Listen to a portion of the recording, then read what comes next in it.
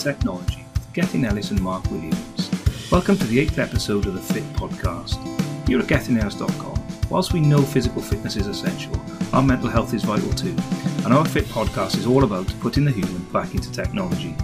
One thing we can probably all agree on is the last year or so has been unprecedented, so we wanted to seek out the views of technology leaders, business owners, consultants and many others from a range of different businesses and organisations to discuss with them the impacts on their business, on their humans and on their technology, and see how they see the future unfolding. So without further ado, I'll introduce you to episode 8 where we speak to Edwin Sarmiento. Welcome everybody to the 8th edition of the Putting the Human Back into Technology podcast. This week Mark and I are joined by Edwin Sarmiento. I hope I said that right, Edwin. I hope you got your last name right. Edwin is he's the first non-UK resident on guest on our show, which is quite interesting for us today. Edwin's based over in Canada. So just to kick things off, Edwin, just tell us a little bit about yourself, what you do, what your business is, and so on, your job role, things like that. Thank you. I first caught up with some of your posts on LinkedIn, and the title caught my attention, putting humans back in technology. And for me, that's the real gist of what technology really is about. Most people focus on the tech. I focus on the people. And a little bit of an introduction. I'm an independent consultant. I focus on high availability and disaster recovery solutions. On-premises, Azure, so talk about, the SQL Server, HA, DR stuff. I also focus on the DevOps side of things where you're containerizing SQL Server. But a lot of people think, oh yeah, you're a hardcore guy, techie guy. But what people don't realize is that I focus more on the people side of tech, even when things are like, they seem more techie. People would get you on board as a consultant and they all talk about the tech part. I don't talk about the tech part. The tech part's easy. The human part of it, the people part of it is where a lot of people struggle. And that's what I really focus on. That's kind of like a quick introduction of what I do. Cool. Thank you. Thank you very much. I'm already gonna go off track. Sorry. Go ahead. Here in the UK, I think it's fair to say that guys and girls involved in technology are probably less focused on the communication aspects. Let's call it that for now, rather than the wider people aspect. We'll talk about communication. But it always strikes me when speaking to people from across the pond, so to speak, from where we are, that you guys and girls are always seem to be more confident and comfortable dealing with people. Is that just my perception of your level of confidence, if you like, in dealing with people? And I don't know what experience you've had dealing with people in the UK, but are they all like you, Edwin? Because you already are coming across as really easy to talk to, and a really clear communication point, and that's something which I'm looking at. Again, I'm not going to mention any names here in the UK, but I'm thinking, okay, that's not the same as the UK, right? That's different. I think it's I find it interesting you mentioned that, because for one, I'm Asian. And when you think about the cultural aspects of the differences between North America, Europe, and Asia Pacific, most Asians are not like me. And I'm an introvert. I tell people all the time, I would rather hunker down on my computer, do the stuff that I really love to do. And what I've realized is when you really understand the whole gist of it, technology would evolve, it would change. But the one thing that stays the same is how we humans and how we people interact. I mean, it's interesting because with the whole pandemic, people are now forced to work from home and meet using Teams and Zoom and stuff like that. And, people like me, the introverts, were thinking, oh, this is kind of like a dream come true for me. I'll be at home. I don't have to talk to the salespeople. I don't have to talk to the marketing people. I'll do what I do best, write code, deal with all of these configuration settings, and not talk to them. Next thing you know, 6 months down the road, people are saying, when can I get back to the office? When can I get back to the office? we need to understand that, unless we embrace the humanity within us, technology and AI would easily replace what we do.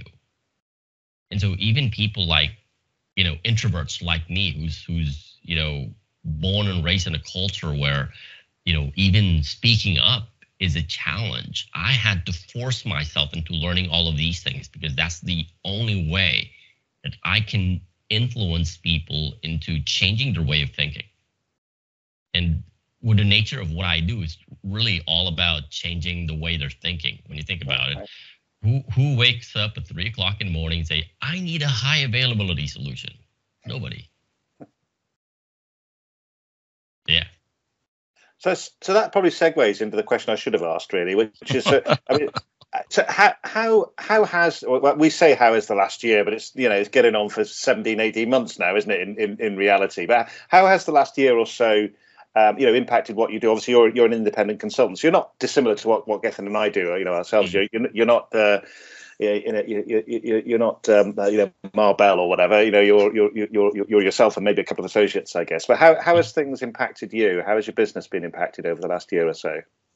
Well, just like most of the businesses, mine has been really affected. The fact that I travel a lot for work, which is kind of ironic when you think about it. You're in tech, you should be working from home most of the time. In fact, the work from home thing is something that I've been doing since 2007. I've been working from home on and off. Kids are homeschooled, so no big deal, right? This has been our lifestyle for the past 10, 13 years now. But what really changed was the fact that because nobody could travel. In fact, we were stuck in the Philippines for 4 months. Wow. Started what's supposed to be a 4-week vacation. I was supposed to fly to the UK to do sequel bits. And then middle of March, things went south and I had to cancel everything. And because I travel a lot for work, my business has definitely been affected.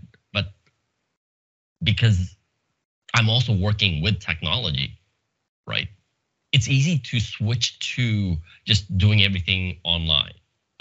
More meetings online, more communications online, like these kinds of things. Like we live now, today, we live in, the 4 corners of our Teams, our Zoom and our GoToMeeting sessions. Yeah. So the business has definitely been affected, but what I saw has really changed the way I do things. I've always wanted to do coaching for tech professionals, mainly because I saw the trend where when I get brought in as a consultant, I see people are struggling, not because they can't do the work. Typically when a consultant gets brought in, it's because they don't have the skills, they don't have, the expertise. They would bring in a consultant. But in my case, I saw that they were bringing me in not because they can't do the work. It's because they're so tired and exhausted that they can't do anything else. Like 2 or 3 of my clients from last year, they brought me in. They were deploying a SQL Server availability groups on Azure. And the guy leading the project was really smart. He's the lead cloud engineer. And, 3 or 4 months into the pandemic, he hasn't even had time to slow down and just think about what's going on. And the whole pandemic has made a lot of people rethink their priorities. But in our case, people working in tech, it's even a lot worse because, the lifestyle, the culture that we built into working in tech, 60+ hour weeks, that's normal, right? And we've accepted that as normal. I mean, I tell people I'm a recovering workaholic. We've accepted working 60+ hour weeks normal. But then it blew my mind that my clients were working 80+ hour weeks. I mean, come on. People are so exhausted, they're so tired that it's no longer a conversation about can you do this? It's about can you still do what you need to do, to a point where, again, 2 or 3 of my clients brought me in last year, not because they can't do the work. It's just that they're tapped so exhausted that they can't do anything. Yeah, if they're doing 80 hours a week, those 80 hours are probably not the most productive weeks, because there's certainly a tipping point that there's pointless doing any more because you're not doing anything actually constructive or productive. I fully agree with them. I fully agree with that. So if they are doing 80-hour weeks and you're not getting 80 hours worth of productivity, you may as well have 20 good hours of productivity and have the other 60 where you get your work-life balance. That's my kind of feel on it, as someone who works 60 hours a week regularly. I was going to say. So it's very much a do as I say, not as I do approach. But even with the hours that I do feel there's a point where you just may as well stop, because you're not doing anything. You're not actually doing anything productive or constructive, and with the time. So well, that's a really good insight there, Edwin, and how it's impacted your business is obviously same as that. Well, it sounds like you've had a sort of similar experience to us. There's been still lots of work to do despite the pandemic, and I'm going to ask this question because it's the next one in the list. But I think you've probably addressed some of this anyway. The question is, how do people fit into your sort of delivery model? And I guess they're right up front and center from what you said, but I'll let you elaborate and expand on that. Picking up on what you just said, interestingly, people are at the center of what I do. I remember a couple of years ago, a SaaS company based out of Vermont in the United States reached out to me. They wanted me to do a configuration check of their high availability system. And it's interesting because I can do what I need to do anywhere in the world. I don't need to come there, right? But during our conversations, there's just something about the tone of how they say things that made me feel like I need to be there. And so I said, look, I don't need to be there to do what I need to do, but I feel like I need to be there in order to get your real issues dealt with. Mm-hmm. And so I said, I want to pay you a visit. I want to talk to your team. I want to, get a sense of what really is going on. And the way I look at what I do is that, every technical problem is really a people problem underneath. We just don't want to look at it. It's mostly tech, because that's how we were trained as tech people. We are trained to look at the tech problems the way they are. I see it differently. Every single tech problem out there is first and foremost a people problem. And so I ended up visiting them, again, they brought me in. They want me to evaluate their SQL Server always on availability group. But 40 minutes into the conversation, I said, look, you don't really have a SQL Server problem. You have a communications problem. Mm. And, one guy was saying, what do you mean? Well, your developers are not talking to the sysadmins. Your sysadmins are not talking to your DBAs. Your DBAs are not talking to your network guys. And you're wondering why your operational procedures are so messed up? Mm-hmm. Yeah, I've got very similar experiences with pretty much every client I've ever had. There's usually it's not the tech that's the problem, even though you're brought in to fix a technical problem. Is this, and this is kind of how we've got to where we've got to, and why I know do quite a lot of work with Mark and various other things, and why this podcast has started, because sounds like you've got similar experiences to us with people being the ones you need to take care of. And Mark's has frozen. Your screen froze there, mate. It looked like you were you'd either fallen asleep or I needed to call an ambulance for you. I haven't fallen asleep, but I was scrolling to find out what the next question was, and because I have a question I'd quite like to ask, which isn't the next question in the list. Oh, go for it, mate. I think we got the title of the of this particular podcast. Mark, what I wanted to ask you was going back to. Am I still here? Yeah, I can hear you again. So what you were saying? You think we've got the title, and then I think you said it, but I don't think I heard it. Oh, the title is what Edwin was talking about, being a communication problem underneath, the people problem underneath the technology. Yeah. So we'll probably go with that maybe. But what I wanted to ask you, Edwin, is given what we were talking about in the previous questions about people being the focus of things and center. You had to go to site there to find that problem out, that people problem out. So how has maybe it's a question about as much as going forwards as it is as about the last year. How do you see or how have you experienced the remote aspect of working to help or hinder being able to get at the heart of the problem? Just using the example that you quoted there about not joining up the dots on the communications side. Mm-hmm. It's interesting that you asked that question because, again, working from home since 2007, you pick up some skills, you learn a few things. And, as a data professional myself, you see patterns. You connect the dots. And it's that data, right? For me, it's no longer just about talking to people on Skype, on Teams, on GoToMeeting, on Zoom. It's about looking for or even listening to what they're really saying and connecting the dots. Because here's the thing.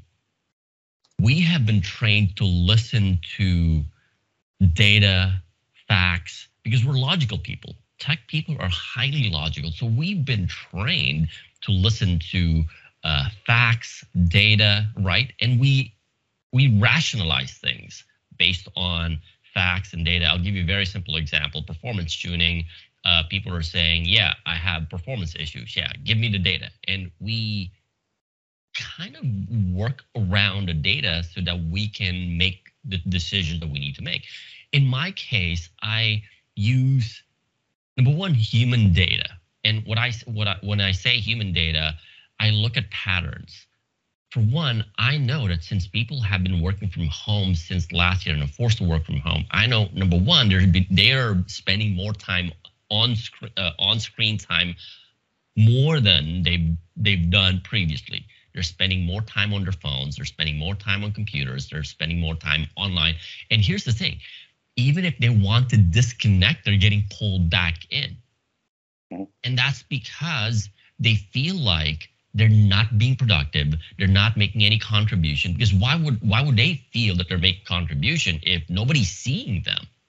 And so there's this human need to always do something, because in a culture that we live in, the doing is what makes us valuable.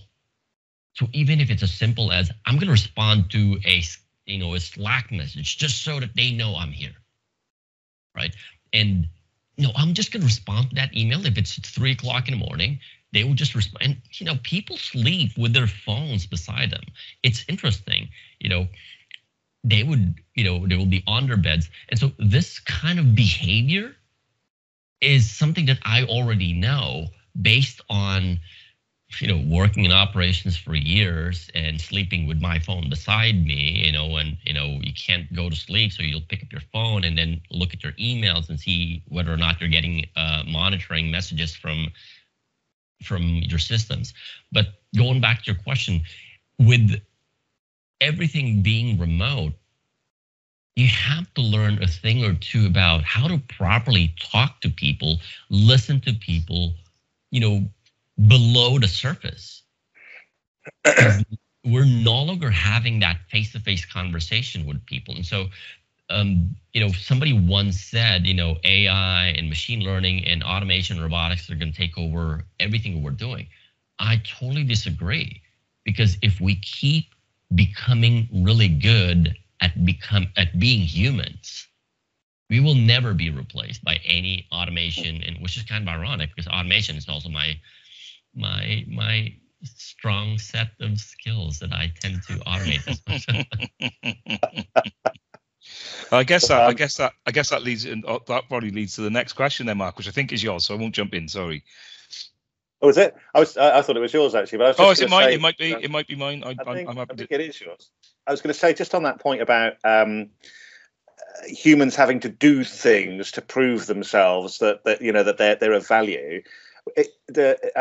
I don't know whether you've listened to too many of the previous podcasts, Edwin, but that's a common theme. I was thinking that Dave Rawle at Bytes was saying that just a few weeks ago, that he wants his people to think. He doesn't just want them to do.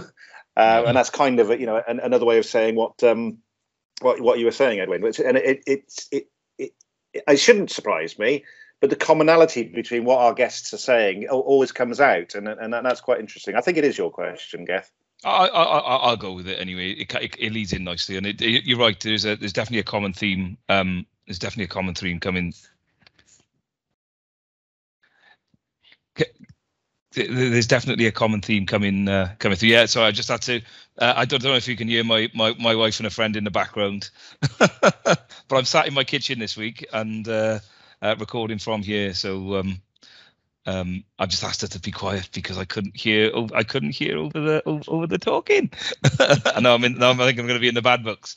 I'm only joking. So yeah, the next question then is all around data, and how, as a consultant, I guess you're a reasonably small outfit, so perhaps this doesn't apply to your business per se, but perhaps it more applies to the clients that you help. But how do you drive value from data and technology is really the question that we ask Ness, and I'm guessing from what you said already, you're on a cloud journey, but what are your thoughts on cloud tech, and do you recommend it to your clients? Oh, that's a really, really good question. It's interesting. Every time a new technology would be introduced into the market, I remember going back into the days of moving into virtual machines. There were a lot of conversations around moving from physical to virtual, and then from virtual to the cloud. And then all of these things, people tend to look at, the next technology as the big thing. And so everybody now is pushing everyone on to the cloud, right? Yeah. And what a lot of people realize is that technology is really a reflection of humanity when you really do think about it. I say that because, number one, there's always this dividing line between, oh yeah, we're the purists. It's like Windows versus Linux, or cloud versus on-premise, or physical versus virtual, or, technology is really a reflection of our humanity, because unless you become hybrid, and I'm not talking about,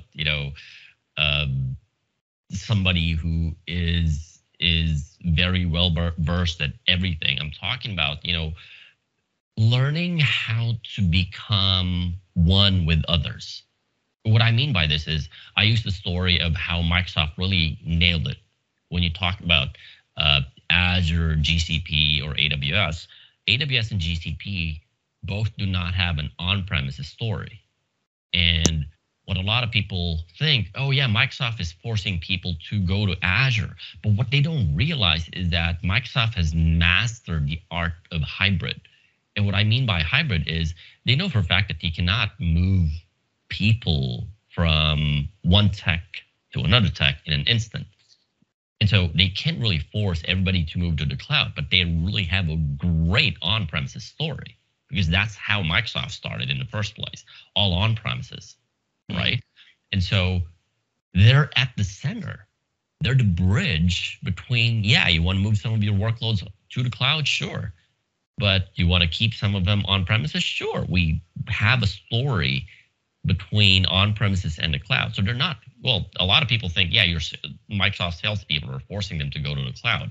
And so there's no incentive to go on-premises. But here's the thing, which ties back to what I mentioned earlier about being hybrid.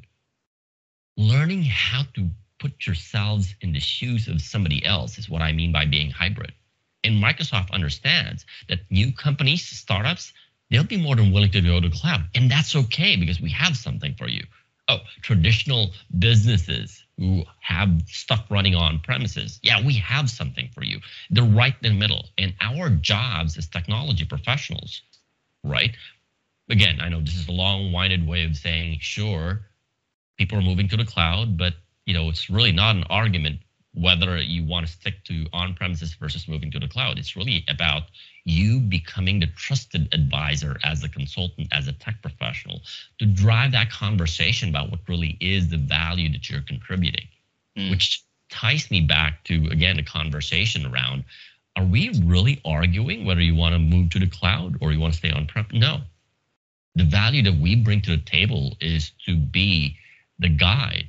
Sure, we move to the cloud, here are pros and cons, and I'm here to help. versus, no, let's move to the cloud because I just got certified on AWS, right? Totally different conversation, which ties back to your question earlier about the value, right? The things that we do as tech professionals can be done cheaper, more efficient. I don't want to say faster, because you can pick and choose. It can be done cheaper, that's for sure. I know for a fact it can be done cheaper. I come from Asia, and so you're outsourcing stuff. But what are the things that we can do that cannot be outsourced? That's thinking. We cannot outsource our thinking. We cannot outsource our creativity. We cannot outsource our humanity. And so the real value that every tech professional can bring to the table is enhancing how they think, enhancing their creativity, and enhancing their humanity. I forgot who mentioned earlier the difference between thinking and doing. The work that we do as tech people is, taking up so much of our time, 60 plus, 80 plus hour weeks, that we become human doings, not human beings. And that's preventing us from thinking. Even taking a break is looked down on in tech. Taking days off is looked down on. What we don't realize is that we're not machines, we're humans. And our productivity, our efficiency comes from the fact that we're humans. Now, not that we can do more, right? Yeah. Doing more is just a byproduct of the conditioning that we've had throughout the years that told us if you can do more, you're valuable. Not really, because I can do more of what anybody else can do, and I'm just a commodity. Cool. Thank you. Thanks for that, Edwin. Go on, Mark. Sorry. I was going to say I won't take too long. A huge amount of that resonates with me, Edwin. I mean, you said a load of stuff in there that. You talked about purists in one of your answers earlier, and Gethin and I had a client actually last year who they have for the same project they have a mix of on-prem solutions, Azure, and Dynamics software as a service. So we're hybriding all of those together. And the point I was going to make about that, I was going to use another example as well, but not enough time for that. Is people live in the real world. They don't live in this theoretical, this purist world. And people always come to me, they say, oh, you need to be using Agile for this. And I'm going, well, do you know what Agile means? No, not really. Okay, well, let's just live in the real world then, right? Let's do what you need to do to get the job done so you can go and have a beer or whatever it is you do, outside of work. So that a huge amount of that resonates with me. Shall I lead on to the next question, Guess? Yeah. Or do you want to take? Well, go for it. We've got two left, I think. So one is the advice to the younger self, and one is the fun fact. So which one do you want to do this week, Mark? I always get to do the fun fact one. So do you want me to take the the go on then. Let's do it the other way around. All right, then. So we've got two questions left, Edwin. And these are the ones we like, actually. These are the ones we kind of build to. But what advice would you give your younger self, or somebody who is now starting out or changing their career to work in the IT industry? That's a really interesting question. It took me years to really understand, why do people ask those crazy questions? It's like I could go back to my old self and tell myself, like, hey, don't do this. Like, we can't, but let's pretend that I'm going back to like 40 years ago. And yeah, I'm 40 plus. I don't look that, but let's pretend that I can go back. What would I tell myself? The one thing that I would tell myself that I'm still telling myself is be open to new ideas. And what I mean by be open to new ideas is not, I'm looking for the next best thing or I'm looking for the next big thing. No.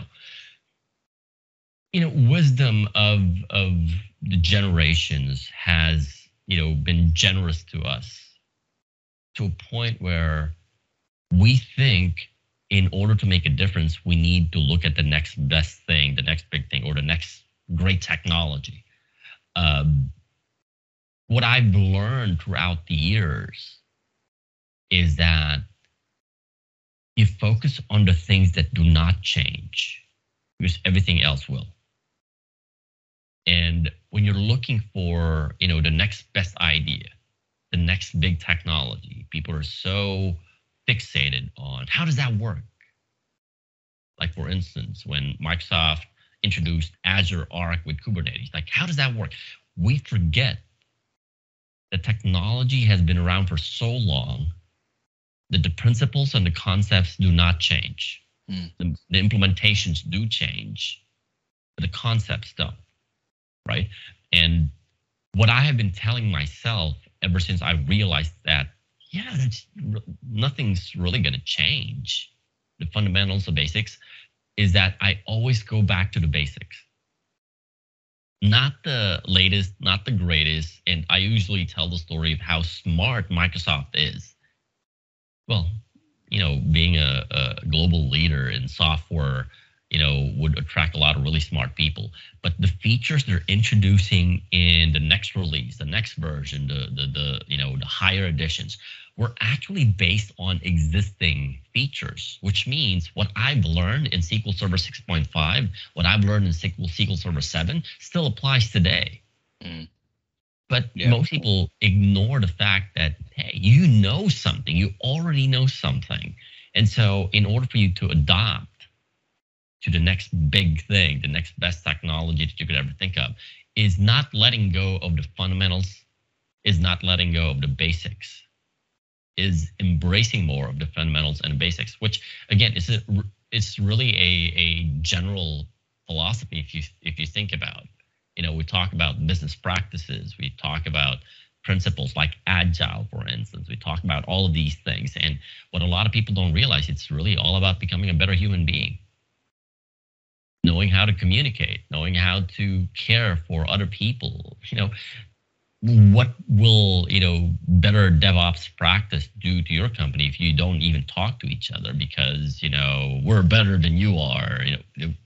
It's not going to help. It's going back to the basics is what I would tell my old self. Cool. Great advice. I like that. Yeah. So just to finish up, then Edwin, tell us. I mean, it's a bit of an odd question considering that you're in Canada and we're in the UK, right? But tell us, for whoever is listening, wherever they are in the world, tell us a fun fact about yourself that maybe nobody else knows, or something along those lines. That it took me a while to really think about what is something that a lot of people don't know about me, and I'm not like most people who would post everything that they're doing on social media. I'm not that kind of person. And so there's so many things that a lot of people don't know about me. But one thing that they do know about me is I'm a musician. I'm a jazz piano player. And in my spare time, which happens to be almost every day, is I would sit down and play the piano. And, this is interestingly because, as tech professionals, in everything that we do, we become so logical that we forget to enjoy what we're doing. And so, fun fact about me is, I do play piano whenever I feel like it. But instead of really enjoying the music, I would like analyze everything that I do. And then, 45 minutes in, I would stop myself. Hey, can you just enjoy the music and stop analyzing what you're doing? And that's what I do on my spare time. Sometimes I play around with my music workstation where I create tracks for my own listening pleasure. They're not for sale, but something to really expand my creativity. Because again, one of the things that I bring to the table is the creativity, the thought process. And if I can enhance that in everything that I do, whether it's taking photos, playing music, or being creative in just about anything, just don't ask me to cook. I'm a really bad cook. But in just about anything, just apply that creativity and enhance that creativity, because it's not something that can easily be replaced by anything or anybody. Well, I'll tell you something about Gethin's and my knowledge of each other and our relationship. So I said to Gethin when we started this podcast, we need some theme tune music for this podcast. I'll go and create some. Right, so I don't know whether you can see this, but there. There's a piano, right? I don't know if you can just about see that on the webcam. Which, and that's being replaced with digital. Which I believe is for sale. So get onto Facebook. It is get for sale, your bids yes. in. I'm curious now, why are you selling it? It's being replaced with a digital piano soon. Anyway, so I said to Gethin, "Oh, we need to get this. Need to get some theme tune music." And he said, "Yeah, okay, fair enough." He was humouring me, He's going, "Yeah, Mark, fine, get some music." So I used this will mean nothing to Gethin. I used probably means something to you, I hope. I used GarageBand. And I put a few things together with 3 very simple chords, and I let all the sequencers and arpeggiators and all that sort of thing do its stuff. And I played it again, and he said, "That's really good. Did you play all that yourself?" And I went, "Oh, yeah." It's interesting you mentioned that because it's exactly what I'm using to process the audio for my microphone right now. Is it? Okay, that's interesting. Mm-hmm. Cool. Yeah, the creativity of what I do, I want to make sure that, the creativity of anything that I do would flow into just about anything that I do. I stopped compartmentalizing my life to a point where, no, this is not just about playing music. This is about me taking the creativity that I built playing music into solving a tech problem. It's the creativity that I've learned solving tech problems into playing good music and taking photos. And it's about time that we become the best version of who we are, not compartmentalizing what we do because, yeah, this is work and this is life, right? We just need to be more humans. Well said. Well said indeed. And I think that is probably a good point for us to call it a day. Edwin, thank you very much for joining us. Thank you very much for getting up early. You've been listening to the Putting the Human into Technology, Back into Technology podcast. I'm Gethin Ellis, and we've been joined today, Mark and I have been joined today by Edwin Sarmiento. Edwin, thank you for joining us. Thank you. This has been a privilege. And if I may say, you have been doing great work. Glad you like it. Because we need more of this. Thank you very much. That's very kind of you to say so.